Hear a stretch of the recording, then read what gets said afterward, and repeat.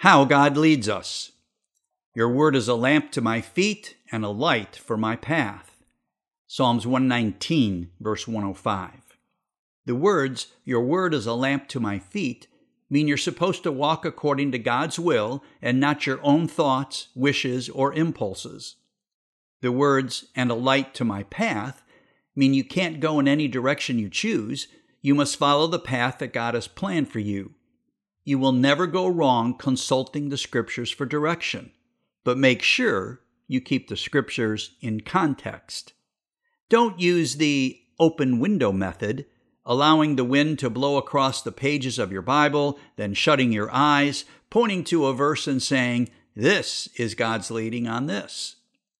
If you do that, you could end up with the verse, "Judas went away and hanged himself," as the verse for your day. Would you want to go to a doctor with an illness and hear him say, without ever examining you, "It's your gallbladder"? You would ask, "How do you know?" And he would say, "Well, I sat by the window for a few moments and trusted God to blow the pages of my anatomy book to your problem, and the topic on the page was gallbladder." You would run out of there pretty fast, wouldn't you?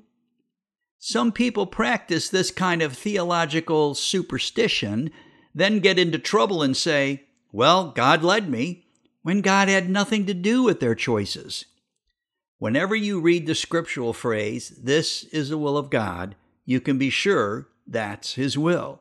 If you disobey Him, you will suffer. And if you obey Him, you will be blessed. We pray, Heavenly Father, help me submit to your word, your spirit, and your presence in my life to guide my path. In Jesus' name, amen.